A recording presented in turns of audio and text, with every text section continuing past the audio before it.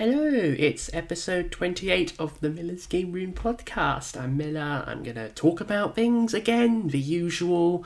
If anyone, wants to support the podcast, etc., liking, commenting, subscribing, algorithm boosting stuff, etc., 5-star reviews, the usual. This is number 28, as I just said, and very close to 100 subs on my main channel. So, hitting some big milestones here. So, thank you very much for sticking around. Other things, first off, I uploaded a video last week saying that playing visual novels on both console and PC is the best. That's something that's out there still, so you want to watch it, check it out. Other things, YouTube community features, I've now got them on the channel, so I'm going to be starting to use that and posting about videos. As from what I hear, people, if they want to have notifications, they're more likely to see you've posted videos by using the community tab instead of just sharing it. So that's going to be a new thing for the channel going forward, and maybe some other things as well. I'm going to think about it because I've not really got the hang of it yet. So yeah, I wish YouTube offered them to first new people when people first start channels. They get them straight away instead of having to wait a bit, but it's taken over a year for me to get to this point, so that's good. And it's all worth it.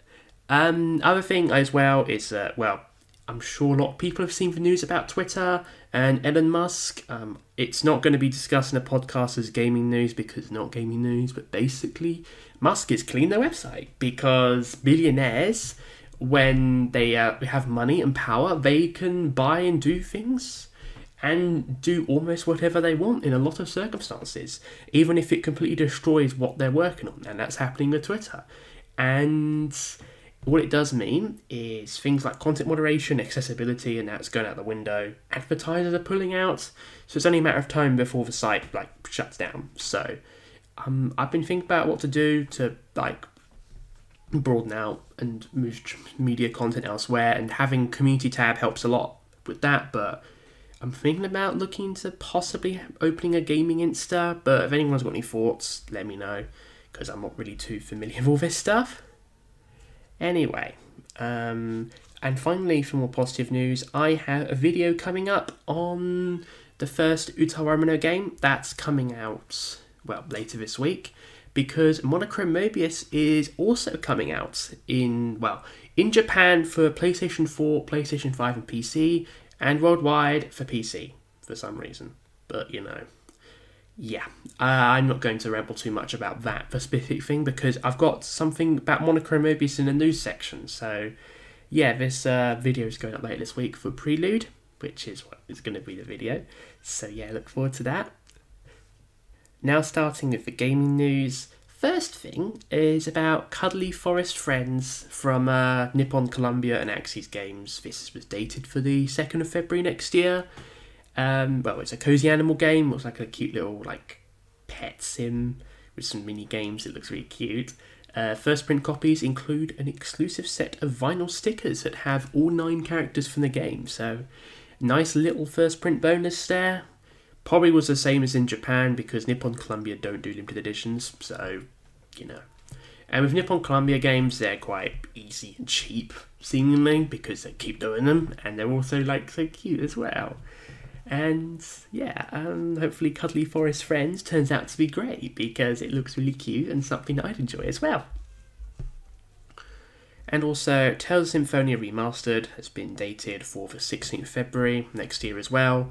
Well, in Japan that's coming out, but it's coming out a day later worldwide. If you've played RPGs, you'll know what this game is. I have not played Tales of Symphonia, but I know what it is. Obviously, it's one of the most popular Tales games. And for me, I'm debating whether I want to get this remaster, because the remastered version is getting some limited goods physically, like a steelbook or something like that. Or I'm debating to get that, or to track down a copy of the GameCube original, because apparently with Tales of Symphonia, the GameCube version runs the best because it was based at 60 FPS, and then with the game, it got ported to the PlayStation 2 only in Japan, but it was blocked at 30 FPS, and then that PS2 version was used as the base for all the future ports, so the likes of PS3, PC, and now these new releases. But I'm not sure. I'm on the fence. It will cost the same, and thus having another retro RPG for the collection would be really cool. But I'll decide. I'm going to play it one of these days because it is, well, a Tales game, and it's an RPG, and it's a well-known RPG. So that was kind of weird, wasn't it? Anyway, that's going to be a possibility for the future. I will probably play it next year at some point. What platform it's on, I don't know, but it's there. Anyway, next up's a bit of Falcom stuff. Falcom, they basically announced for the next Ys game, most likely Ys X, will be launching for the PS5, the PS4, and for Nintendo Switch, day and date, I'm guessing, by the 30th of September next year in Japan. And it's really cool that it's going to be multi-platform for the Switch, and the fact that Falcom are most likely doing this in-house now, because they did Nayuta no Kazeki Kai, they did that as a port from the PS4, they ported that to the Switch themselves, so that's out in Japan, and that's the base port that's going to be out in the West, I believe. And it's really good that that's happening. They also confirmed that they're planning to release 3 titles for Switch in Japan in the next fiscal year. I'm guessing that means by 2024 or 2023, I don't know, because, well, it's the fiscal year is different from the usual years, so it's kind of different, really. But I'm not really 100% sure on that, so one of these titles is the next Ys game that I just mentioned, and the other 2 haven't been revealed. A lot of people believe they're going to be ports of the Kuro no Kazeki games, so we've got 2 Kuro games that are out in Japan for PlayStation consoles, which is Kuro no Kazeki 1 and 2. They've not been announced for the West, even though NICE has basically already picked them up because they DMCA'd the Zero Field translation, so they are coming at some point, because that's made it obvious.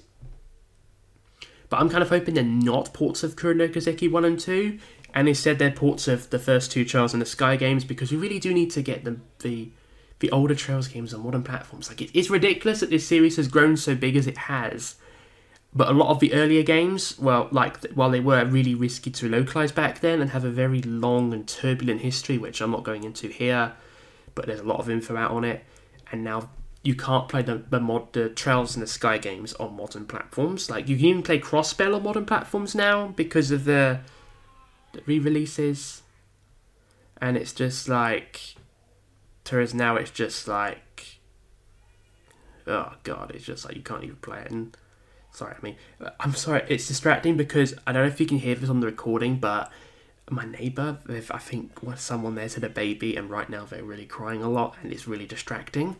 So I might have to record this later, but I'll try to keep going. So I just lost track of what I was saying, but I think I basically summed up what I was saying anyway, so if there's any awkward cuts in this, that's why, baby crying, and I can't do anything about it, but you know, that's the life of housing, I suppose.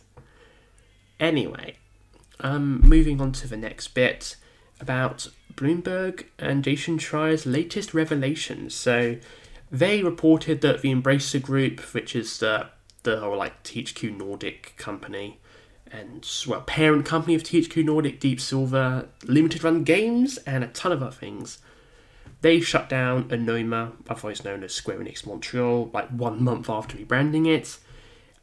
This is after Embracer acquired, the stuff from Square Enix, so Square Enix Montreal, Eidos Montreal, and a bunch of IPs. And apparently it's a cost-saving initiative. In other words, they don't want to spend money on keeping people going in this company and paying for these jobs, so they're letting people go. That's basically why, to save money for the company and not caring about the workers. So, they're gone, and it feels kind of a bit pointless shutting them down after rebranding, but it's ridiculous. You spent all this money and time rebranding to Anoma from Square Enix Montreal, which is understandable to a point because you currently have a company owned by Embracer Group saying, oh no, we're still got Square Enix in our name, so we're Square Enix Montreal, even though we're owned by Embracer Group and part of this other subsidiary and all this complex structure. And yeah, and they also provided some tidbits on what they were working on. So Eidos Montreal will reduce the scope of an unannounced project and cancel another game, which is a Stranger Things inspired quote unquote kids on bikes game, which sounds interesting. and they're said to be currently working on a new IP, a Deus Ex game, which is very early in development, so in other words, nothing will be said about that for a few years at least. And co-development partnerships, such as with Xbox on the new Fable game from Playground Games, which, they're quite busy. And even they're owned by, the Embracer Group. So they're doing that, which is cool. So it's really good to see that. But yeah, it's still fucking shit for the staff that were just let go. And some of them were moved to Eidos Montreal, I believe, but some were let go. But it's still a fucking mess, really. Should have just kept the company open, really. They made the likes of Lara Croft Go, Hitman Go. They actually made, from what I understand, good mobile games that even were good when they were converted to console games. Which we do need more of that. Actual if you're going to make mobile games, don't have this predatory microtransaction gacha bullshit. Have actual games that you only pay once upfront for, or something where it doesn't rely on creating gambling addictions to make money. So, now on to the next thing. As I mentioned at the start, we're going to have some discussion on Monochrome Mobius, Rights and Wrongs Forgotten, because the demo came out in Japan for PS5 and PS4 back on the 2nd of November, which is, a while ago actually. In fact, just before the last episode went up, the news came out before the last episode went up, but after I'd already recorded and edited it, and then it went up, and there were issues with it, so it's gone up. It's not available for PC, and I think it's easy to see why, because first off, it looked okay in places. It looked like what you'd expect from a visual novel company who's done their second attempt at producing an RPG. Now I say second because what a lot of people won't know about Aquaplus is the last time they did an action RPG like this that was meant to be open-ended was a exclusive game for Japan called Tenereza, and this game was actually for the original Xbox as well as PC, and that's why no one heard of it, and that's why it probably didn't do very well, because, it was an Xbox game that only released in Japan, and it was made at a very turbulent time for Leaf when they were trying to experiment with a lot of things. They even did running car garages and a portable game console, as well as even other PC games as well. It's just very interesting time in their history, and it's only now years later that now the HD generation is normal, but they've now tried again with this new spin-off game in the Uta Warumono series. It's basically in between the first game, Prelude, and the second game, Deception, in terms of story, even though it's not called Uta Warumono in its name, but yeah. And then you kind of see this, that there are issues there's a usage of motion blur when you move around. It's just basically, it can get really overwhelming to look at, and it's been compared to Final Fantasy Type 0, and in that game that was criticised, I believe, and was patched out, but with this game it's still there, and yeah. And the other thing is that when you look at the character models, the actual characters you play as, they look pretty good, but when you look to the character environments and the towns and stuff, they don't look very good. They basically look like clay puppets with no facial features and very blocky. In fact, they actually look closer to the likes of previous gen games like Tenereza, and it doesn't really fit. It can be good to do that sometimes if you're doing it as a stylistic choice, because another game that comes to mind that did something similar is Tokyo Mirage Sessions. With that game, if you go in Tokyo, aside from the character you talk to, the people around you are represented by coloured outlines of humans, if that makes sense. They're all different colours, pink and blue and yellow. And in that case, it actually fits, because that game is very cartoony, very anime, very very vibrant and colourful, and that actually fits it really well. But with Monochrome Mobius, it's more realistic and more gritty. It's a bit more serious, and it just doesn't fit. It looks really bad. It's kind of a bit of a clash in terms of the styles. It doesn't look very good, and it's something that needs to be fixed, basically. As I said before, there's no demo for the PC release, but there will be a launch discount. I'm kind of glad it's not coming to consoles in English in a way at the moment, because it is a bit of a mess with this. And I do think Monochrome Mobius will come west for consoles. I think it's probably a combination of not having a Western console publisher, because, again, NIS America are doing a ton of Falcom stuff, and Atlus don't do third-party games anymore, so they probably couldn't get it signed with either of those companies. And the other thing is they're probably going to do what a lot of Japanese devs do and have a late Switch port release as well, because companies that don't fully embrace the Switch kind of realise that if they don't do these ports day one, they're going to lose out on a lot of sales, so they end up doing them later, so they tend not to do as well on Switch, whereas in the West, they buy more stuff on Switch as well. So, taking with someone who's got a massive Switch collection in comparison to a lot of people, well, not like hundreds of games, but enough so that I've got like 50 plus games, which is about 50 plus, something like that. It's a larger collection, it's larger than a lot of people's Switch collections, but still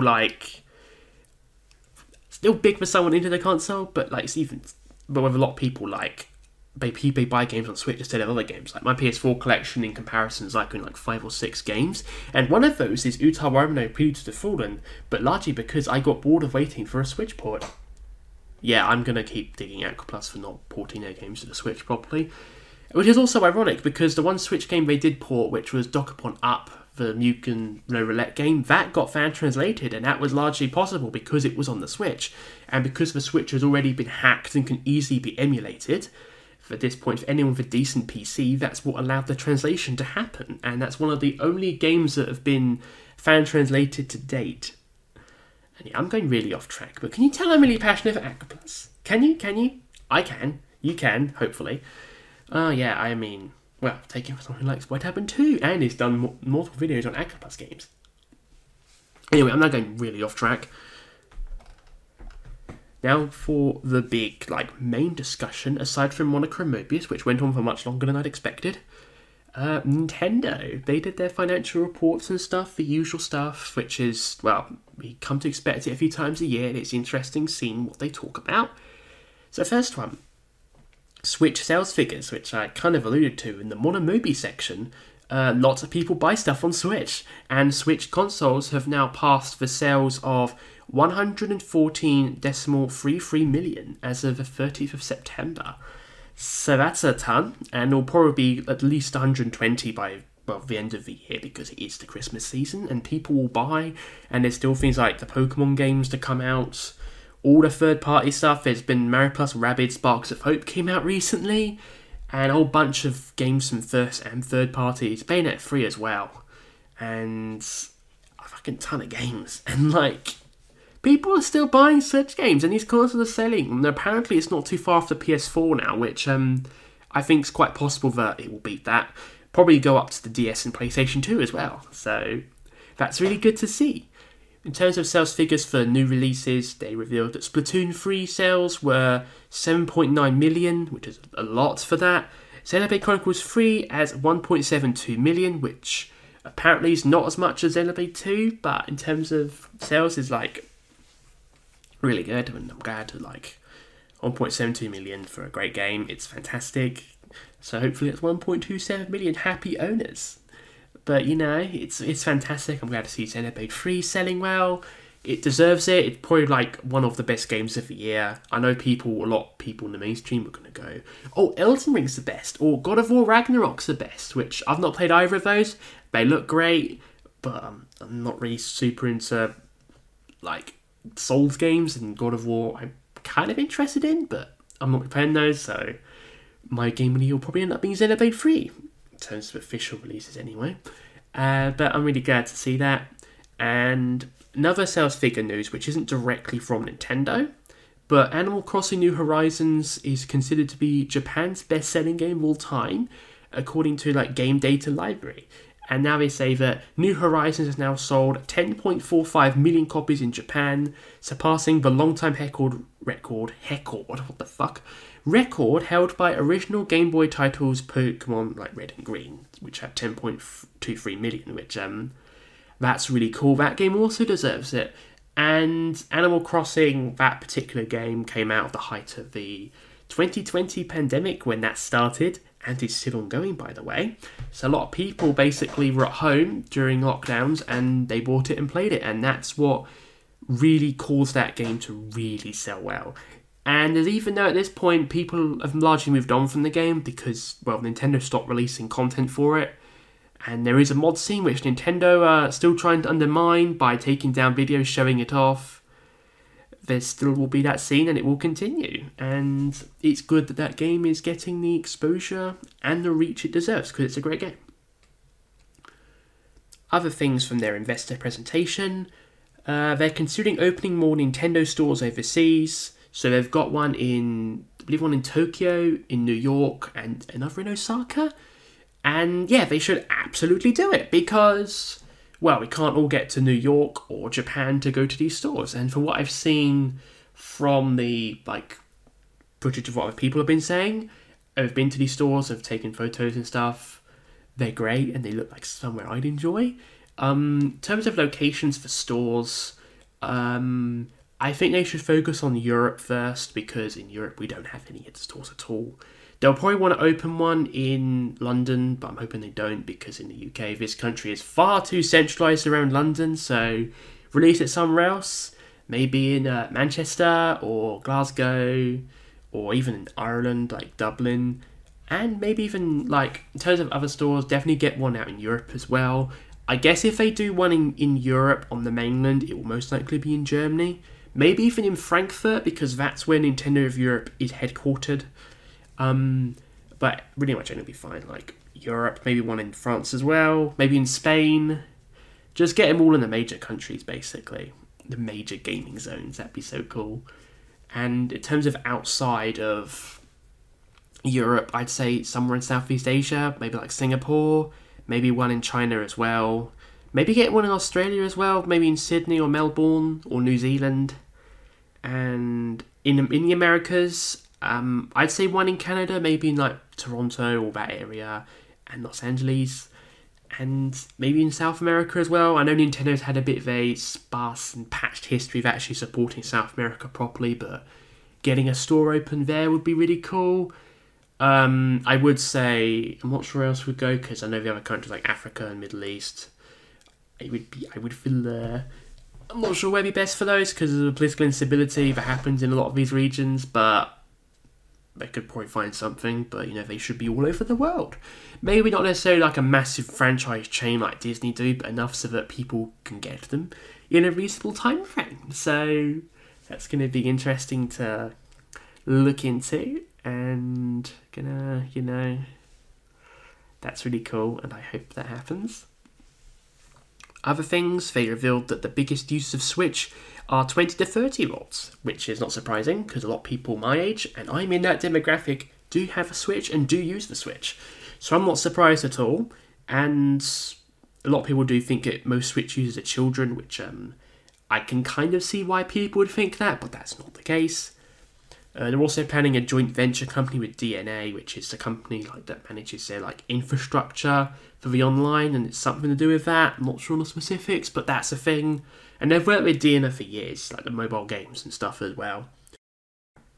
And now for something related to Nintendo that's funny, and not directly related to the investor thing, but because of the whole thing with Twitter, they got impersonated by a troll, thanks to the terrible rebranded verified scheme, which is basically, if you pay $8, you can have a tick next to your name, and you can look like a legitimate account. So you could change your name and profile pic, and become the illusion that you are a legitimate company. And some people used it to troll.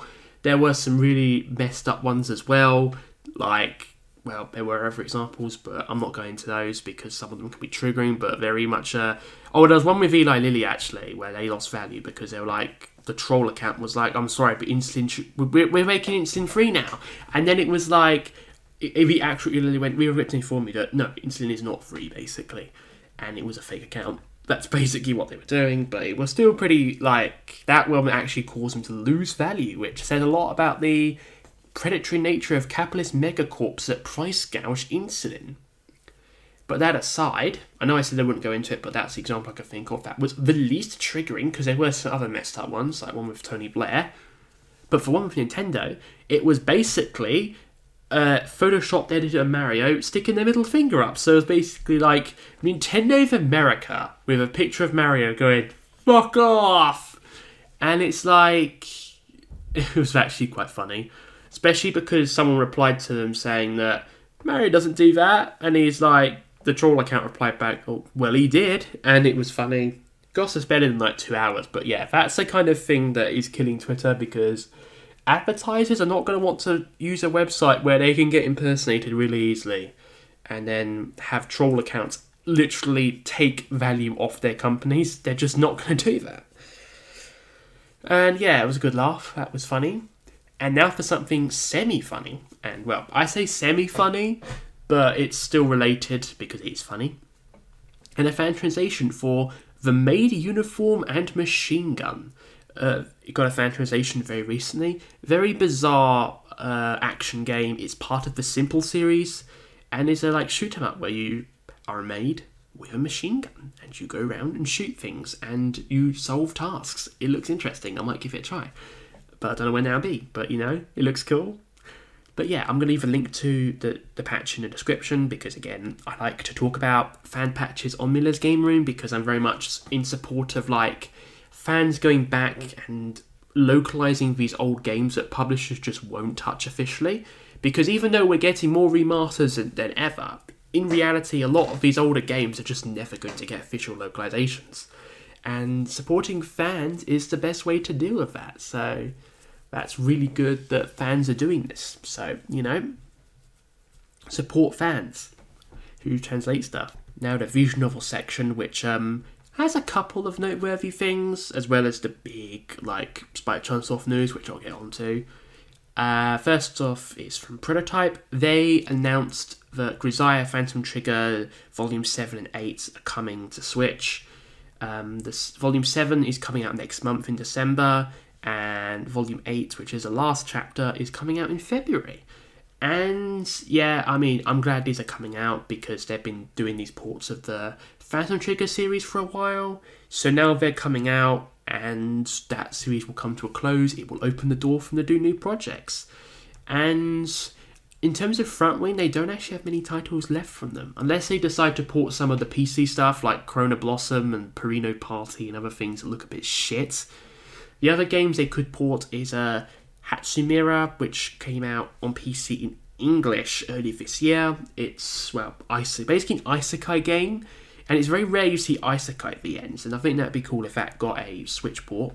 It got ports on PS4 and Vita, only in Japanese obviously, but the fact that I hope that happens. And also Hemorrhoid the Sunflower, which is another game that Frontwing worked on with Dojin Circle Blank Note, and it's kind of weird because the Vita remake was back ported to PC, and that got officially localized, but there is an issue with that port. It's not the best port, and I have the game. I wanted to play it for years, but it's a bad port, and I don't want to play VNs full screen, because I fucking hate playing VNs on full screen on a PC. If I want to play something full screen, I'll play on a console, especially because on PC, if you have it full screen, the image is often stretched out, so the art doesn't look as good. So I want to play it properly cropped and not have to mess around with unofficial shit. So a Switch port of that would be really nice, especially because, again, like Prototype did work on the Vita port originally, which is basically like a remake of the game, which I don't want to play it because it is a classic in the genre.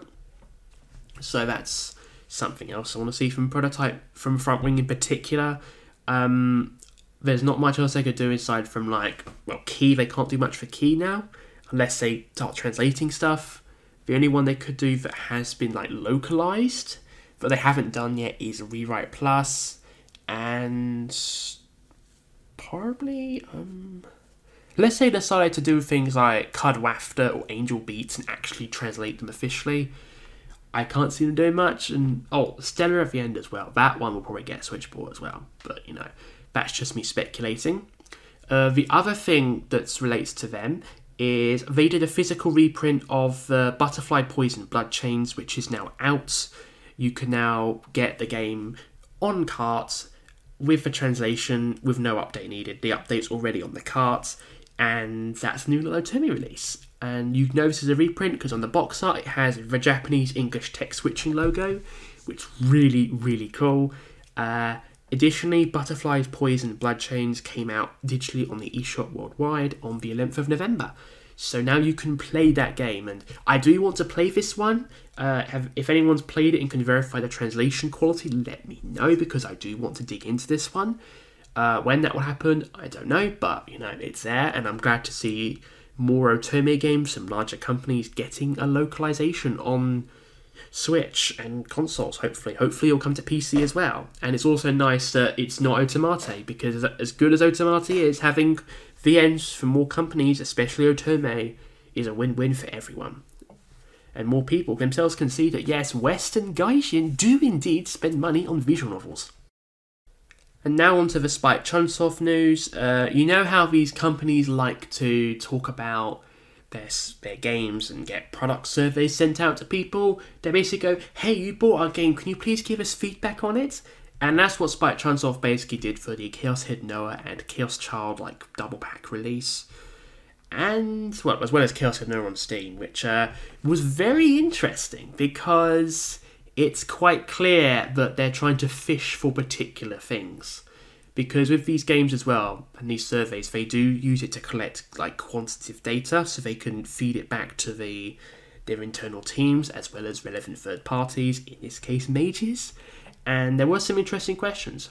The big one, which was noticed, was they specifically asked if fans were going to play their games with unofficial patches, and they specifically named Committee of Zero, which is clearly acknowledges that they're aware of the group and what they're doing. It's basically, for those who don't know, with Chaos Head Noah, a lot of people were basically saying, we'll get it, but we're waiting for the patch to play it, because the official localization of Chaos Head Noah has a lot of issues, bad translation, bugs, and you can't even finish the game for Chaos Head Noah. It literally crashes 3 lines before the true ending. You play the whole game and it gets there and it crashes. You can't actually finish the game, which is fucking ridiculous, and that's still not been fixed after a month. Yeah, the game's been out for over a month and that's still not fixed.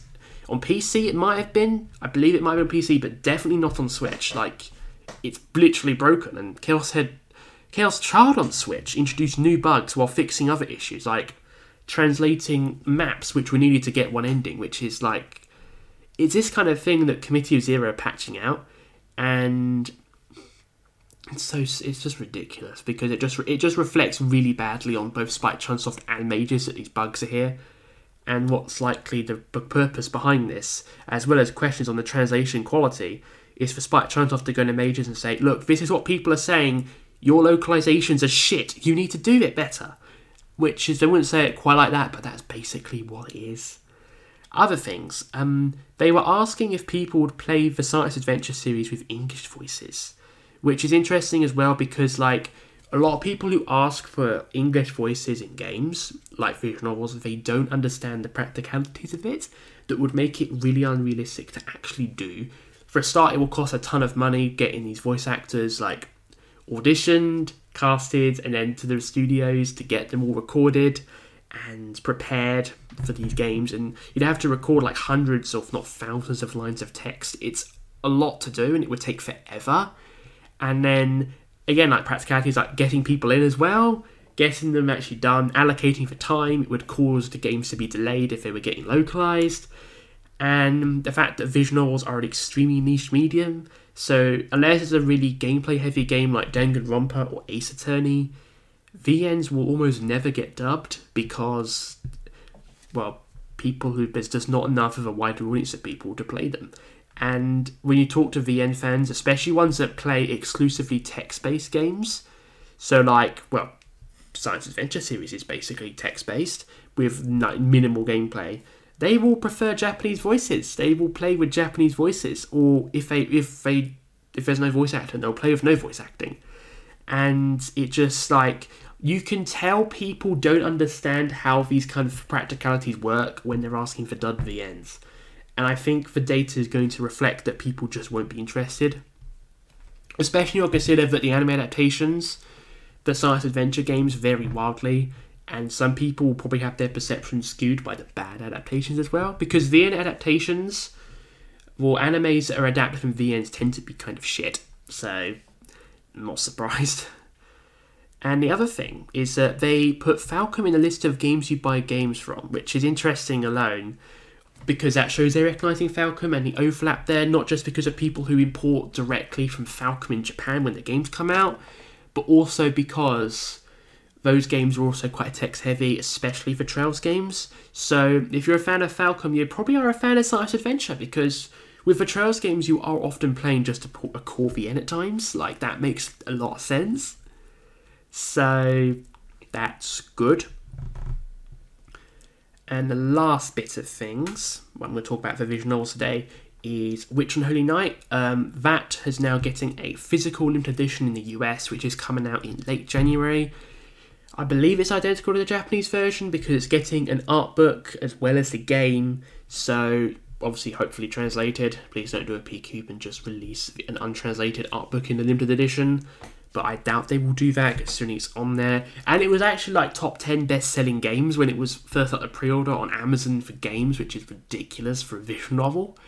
But it's not surprising because it is from Type Moon, a company that were known historically to refuse to localize their VNs, and now here they are localizing a visual novel based on the first scenario that the writer Nazu ever produced, which is really cool. I'm glad it's coming out in the West because the Switch version sold out on Amazon Japan and other sites extremely quickly when it first went up. And a lot of people didn't think it would even come to the West, and in fairness, it was reasonable to assume that because Aniplex, who is publishing it, never said anything. There is no news on Europe, which doesn't surprise me because a lot of these America-centric companies, they tend not to give a shit about the European market or want to go through the time and energy to actually get these things released here, so that doesn't surprise me at all that they aren't going to do that. I doubt they will. And I'm also glad it's not via a company like Limited Run Games either, because they'll take fucking months to deliver it. So this is really good. Physical games will be launching in January. The game is digital, which is coming out next month worldwide, day and date with Japan. So if you want to get it early, you can, or wait for the physical, get it physical. And this brings me nicely onto what I've been playing, because one of the things I did play was the demo for Witch and the Holy Night. This came out a couple of weeks ago, I think, and it had the prologue chapter for the visual novel, which is basically like the very first early portion of the game. And it was enough to get a good feel for what the game might be like, because you had like the first major action scene, and some of the character scenes and the immersion for like the mansion and stuff like that, which is really early on in the game. I really liked it. It's really intriguing. You can see the high production values with the character art and the mansion backgrounds and the music as well. And the action scene that was shown, which is kind of toward the end of the prologue, and that was really gripping. It can get a bit grim and dark because, like, if you're having action battle scenes and with demons and supernatural beings, which, well, it's about witches on the Holy Nights and a mansion on a hill by a town, so of course there'll be grim stuff with mysterious demons getting slaughtered by the witch. That was cool. I really liked it. I'm definitely want to play the full game. Well, partly because one is Time Moon VN, but also two because it's a good game in its own right from what I'm seeing.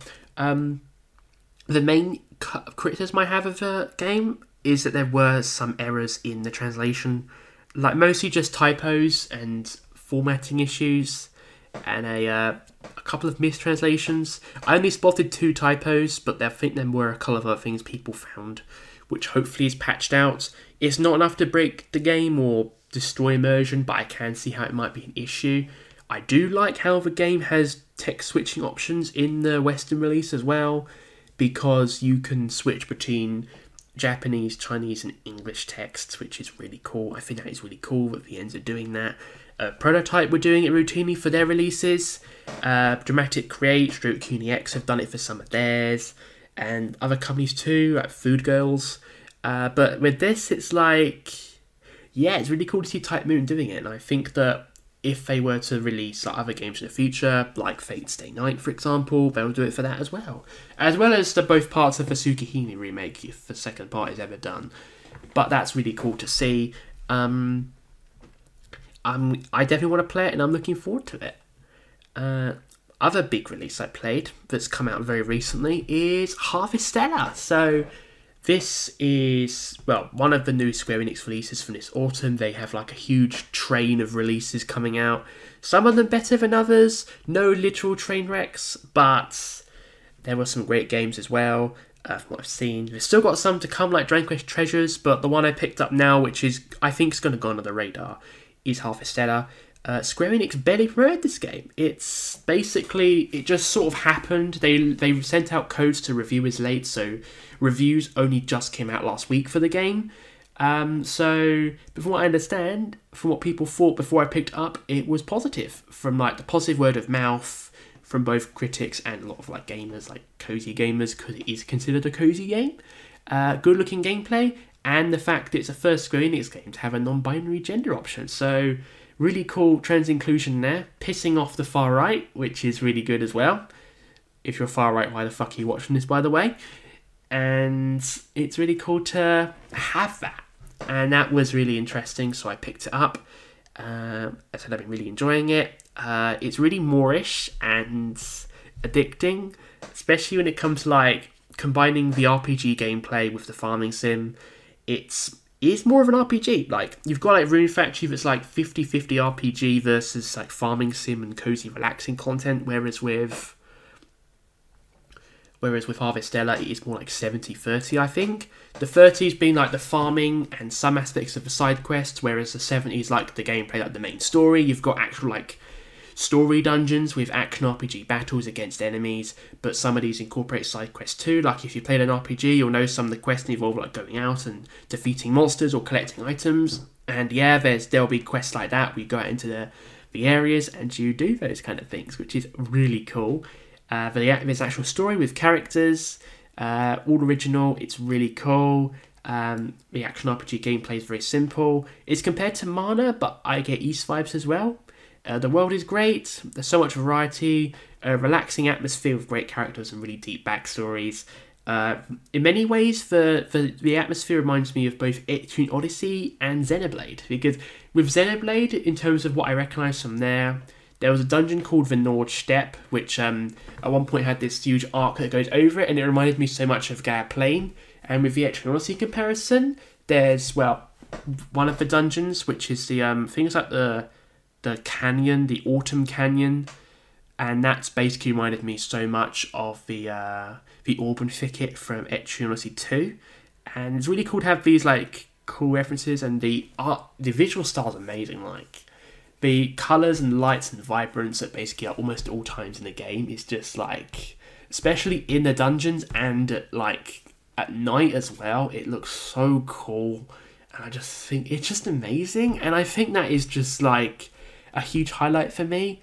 And for characters, the stories can be quite deep as well. Like, the stories can be surprisingly tragic. Like, you've got like a friendship group, and then one of them move away, and you've got to kind of like have the arc and deal with that. And the other one's like the one person you have to investigate like a house that's apparently haunted, and it turns out that it is someone living there because she's keeping the house clean for like her partner who went out and hasn't come back. And then you've got to like help this person with that because they're quite lonely. And then like, because you're mistaken for a burglar as well, you have to make it up to them. And then later on, you've got things like that, and it can be quite deep. And then there's like, it's surprisingly deep and can be quite sad at times, but nothing that leans into really like triggering territory. And it's also quite cute as well. Like, there's other scenes where you can see like kids go into an orphanage, and you get to like watch them like have a story time with the owner of the orphanage, and it's really cute. And there's just little moments like that as well. And it's just so cool, and I think it's great, and I think it will be hidden gem because, again, like, gone under the radar. I think a lot of people will just overlook it because of the time of year it's come out, which is a huge shame. And the fact a lot of people think it's just a farming sim, and yeah, there's definitely a farming component. Pretty much every day you go out and water your plants, plant new seeds, check on your animals, and then you can move straight on to the RPG gameplay, as well as the side quests, which is really cool.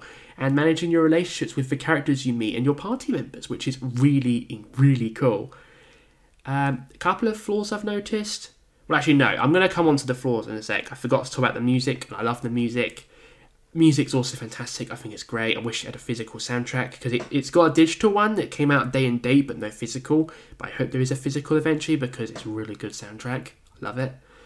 And now for the flaw bit, which I was trying to do before, but then forgot because of the music bit. The first thing is that the opening hours are a bit slow. Like, I expected it to be a bit slow because, from what I understand, with lots of like farming sim games, especially in recent years, like with this new Story of Seasons games, they're often quite slow and handholdy for new players, and that's kind of the vibe I got as well when playing the Harvestella, which is fine. I expected it. It is a flaw though, so I'm putting it there. And the other thing with, like, while the gameplay does open up, like, it opens up a lot after like the first like few days, which is really good. Other thing is that he's mostly unvoiced. Like, if we talk about having English and Japanese audio, but in practice, it's like, it doesn't exist like, almost all the time. Like, there's like hellos and goodbyes kind of thing, but aside from that, the dub is so infrequent, it basically doesn't exist. It may as well just not have been done. It was likely just done with that minimal dubbing just so retailers would accept it, because there are many retailers that just won't accept undubbed games, and this was an issue historically, which is why in the past you'd get English dubs, and sometimes the Japanese dub would be taken out altogether, especially in the US, because retailers were like, if this doesn't have an English dub, we're not going to take it.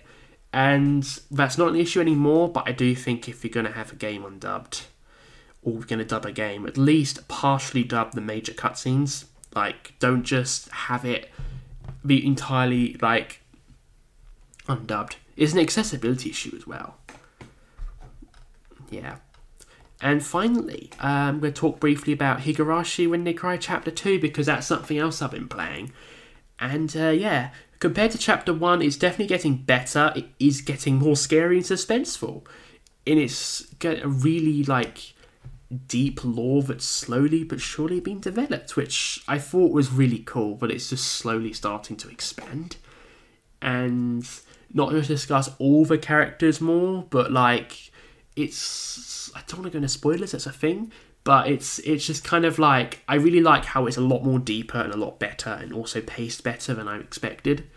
I think it's definitely, I can see why a lot of people love it, basically, but obviously I'm nowhere near the end. I've not even done the core 8 arcs yet, but when I'm done them all, I might make a video on it that actually does go into spoilers a bit, because I think it might be interesting to talk about in a bit more detail. But I'm going to decide on that if and when I get to that point and I've finished it. But yeah, just briefly mention that because I'm setting myself a goal where I try to get one chapter finished every 2 weeks so I can talk about it on the episode. And so far I'm kind of sticking to it. I'm hoping I can keep staying and stick at it, so hopefully by the end of the year I'll have chapter 4 done at the very least, which is basically the question arcs of the Higurashi series. But you know, take it from there. And with that said, I'm now going to finish today's episode. Please liking, commenting, subscribing, and showing support for Miller's Game Room in other ways, like 5-star reviews, etc. Thank you so much. Hopefully, I'll see you in a couple of weeks with hopefully more to discuss. Thank you so much for listening. Have a lovely day. Bye-bye.